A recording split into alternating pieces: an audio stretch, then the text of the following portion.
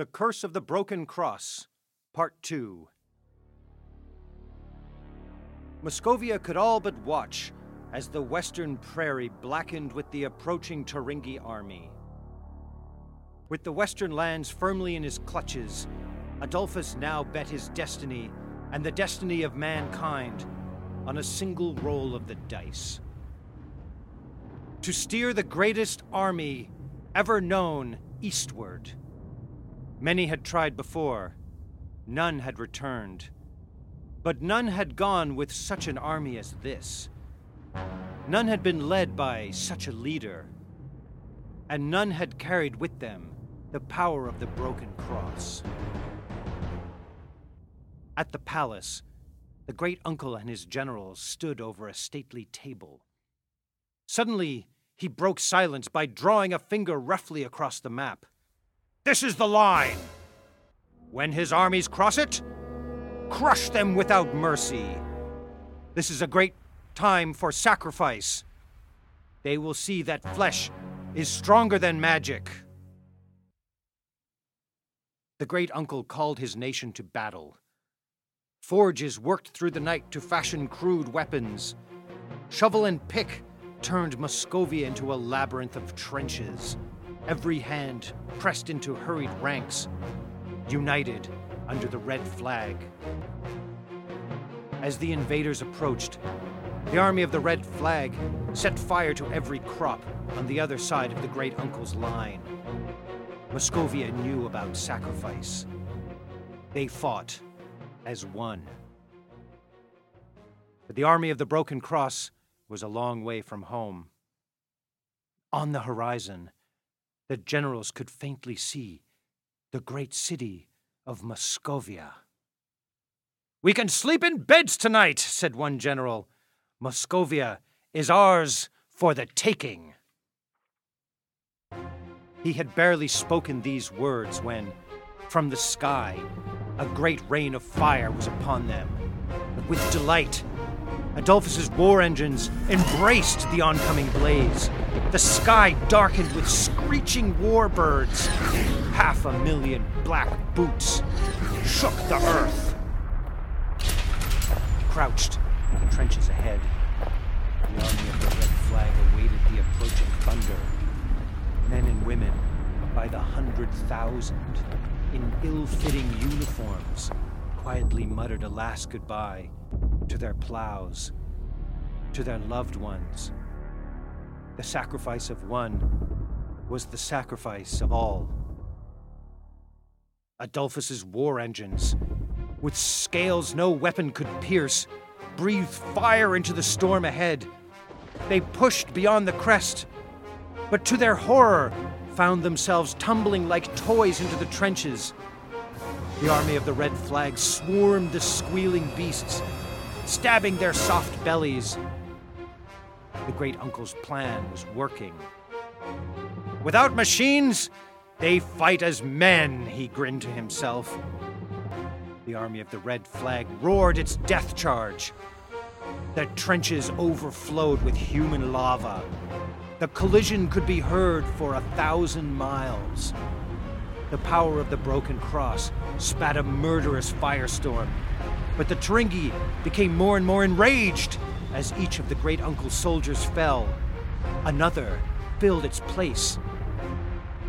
Hours became weeks, months. Days grew shorter, nights grew colder. The battle raged. And for the army of the Broken Cross, victory was the only relief. To their backs, a wintry plain and certain death. Ahead, in Moscovia, was eternal life. In his mountaintop fortress, Adolphus cradled his mandrake earth baby. "I have waited long enough," he spat. "Where is my victory?" The creature spoke. "Such a victory must be earned. The winter wolf is testing your loyalty. Do not fail him now." In Moscovia, the great uncle's generals described to him the horrors. A tide of blood against a ghastly wall of steel, Day and night, a deafening roar of violence. "For every one of theirs that falls, we lose 10, said one general. "Then we shall storm them with 20, roared the great uncle. "I will see every man, woman, and child fall before a single one bows to the broken cross. Let Adolphus's army drown in Muscovian blood." In Turingi, Adolphus's generals told of similar horrors. Muscovians charged without emotion into Turingi's meat grinder, as if to clog it with their bones. "We must make winter camp and regroup," said one general. "The soldiers are cold and hungry." "Traitors!" stormed Adolphus. "They can warm themselves to Muscovia's flames." At that very moment, on the western reaches of Adolphus's empire, the seas quietly filled with strange ships. And from those ships emerged 1,000 smaller ships, spewing a horde of soldiers upon the beaches. The Prime Lord had kept his promise to his people. This was revenge. With Adolphus's armies facing east, locked in bitter struggle, he would seize Turingi by surprise. The Prime Lord had the nations of the world in his ranks. The mighty war machines of the United Empire, kilted pipers of the great northern nations, the turbaned infantry of the Raj, and the berserker troops of the southern continent. "Then we shall fight them on our own turf." Adolphus's eyes burned with delight. "Our destiny will be settled once and for all." The army of the Broken Cross now fought on two fronts. To the east, a defiant force that hurled forth missiles of human flesh, and to the west, a fresh army, their match in man and machine. Turingi was under siege. Townspeople cheered at the sight of the Prime Lord's armies. As they liberated Adolphus's conquered lands, they left light where there was darkness. But for these men in strange uniforms, the battle was not over. The battle had not even begun. The armies of the Red Flag saw a different war. They found skeleton towns where the wretched huddled over smoldering heaps, the bones of man and machine parched by winter winds, half-buried soldiers frozen in silent screams. They clutched phantom weapons. The horror to come could be smelled long before it could be imagined. Blood-drenched soldiers, hardened by the misery of battle, choked at the sight of Adolphus's prison camps. This is where the worshippers of the Golden Star and the Healing Father had been taken. This is where the Winter Wolf fed upon his sacrifices, so Turingi's flame may burn white. Human-like creatures with flesh of bone piled in stench. The living, too weak to rejoice, festered among the dead.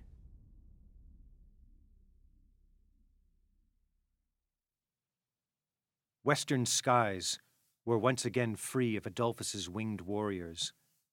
From across the seas, billowing smokestacks of the Empire launched magnificent flying warships. Their columns filled the sky over Turingi, unloading an industry of destruction. Below, 1,000,000 lungs gasped for breath as air turned to fire. And on the ground, the Prime Lord's combined legions advanced bravely. They stormed Adolphus's fortresses. They battled hand to man in forest ambushes. They charged desperately against mammoth war machines. They paid for each mile of ground with blood and limb. Adolphus's soldiers died where they stood, in defiance, in desperation. Better to die a warrior than a coward.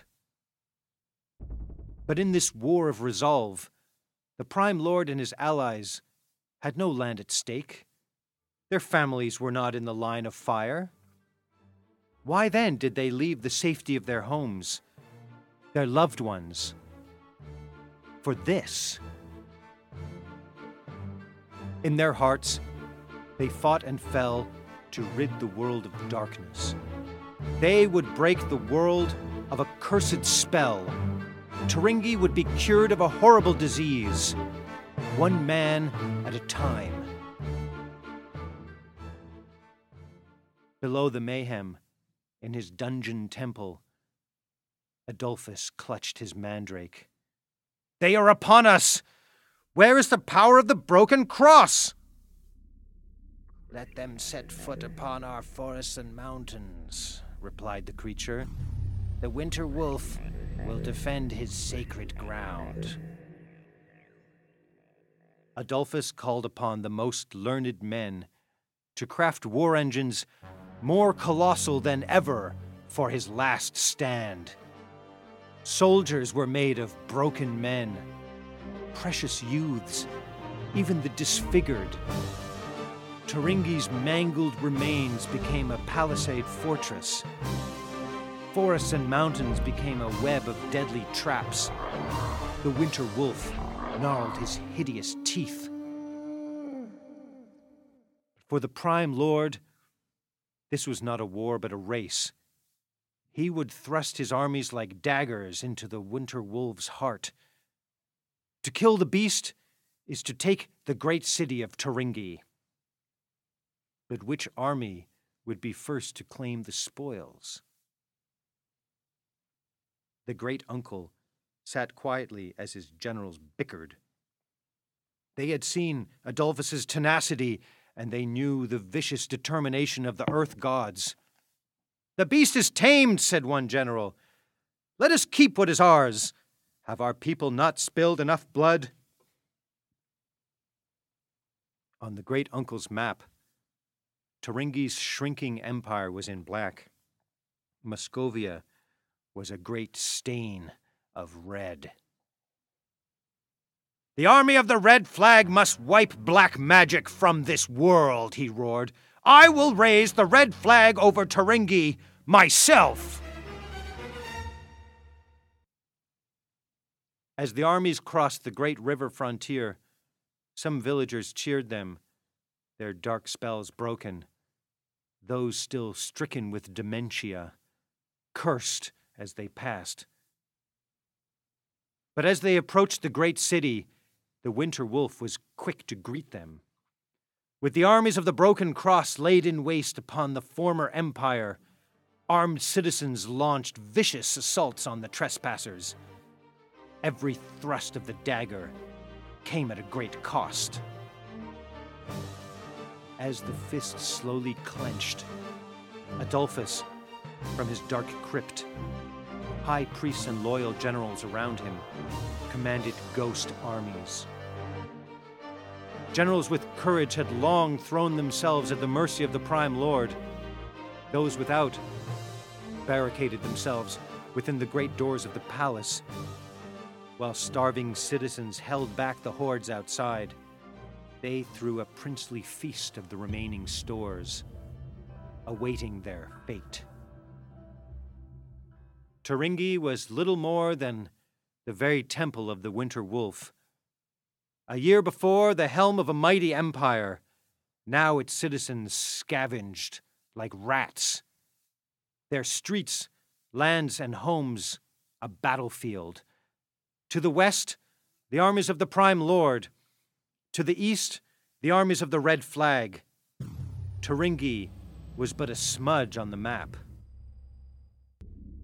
Adolphus gazed into the earthen patch where the mandrake had no face. The Prime Lord and the Great Uncle are no more men than me, he smiled. They will squabble over the spoils long after we are gone. But Turingi will live another day.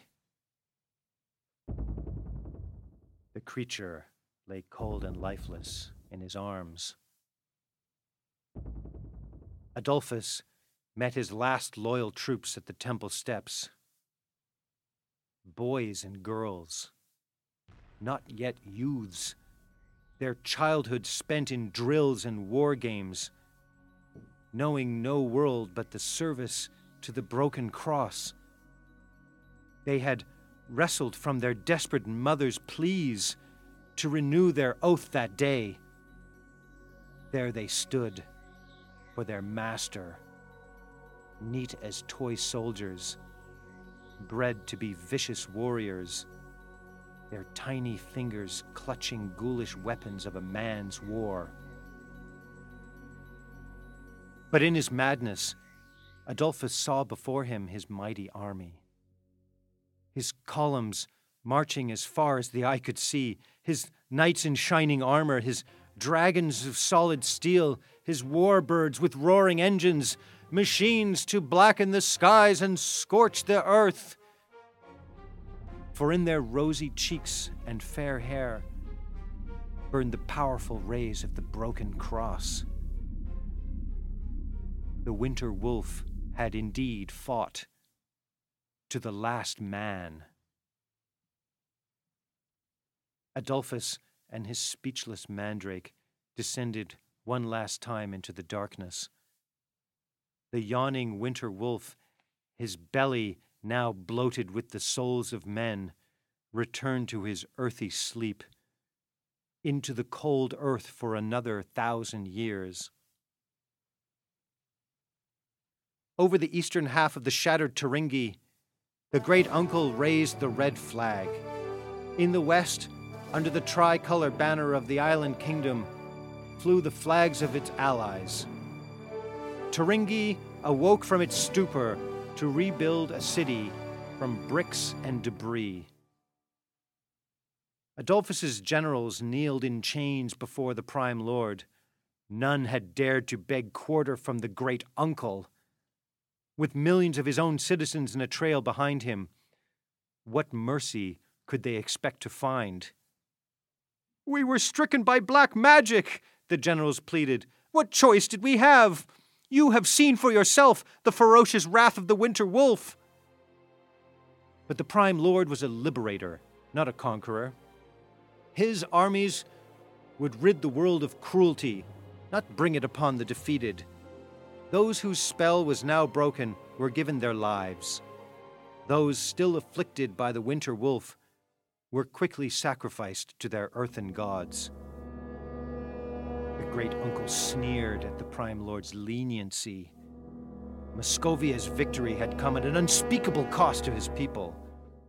The broken cross and its evil curse must never return, at any cost.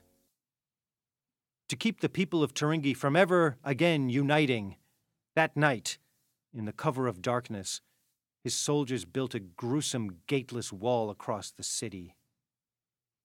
And so, the citizens of Turingi lived for generations, divided by a mark of disgrace. This ghoulish battle scar upon their own face was a constant reminder of their shameful legacy, so the world could once again live in peace.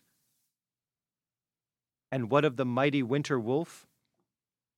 Was he cast away for good? Not likely. For the earthen spirits, 1,000 years is but a day.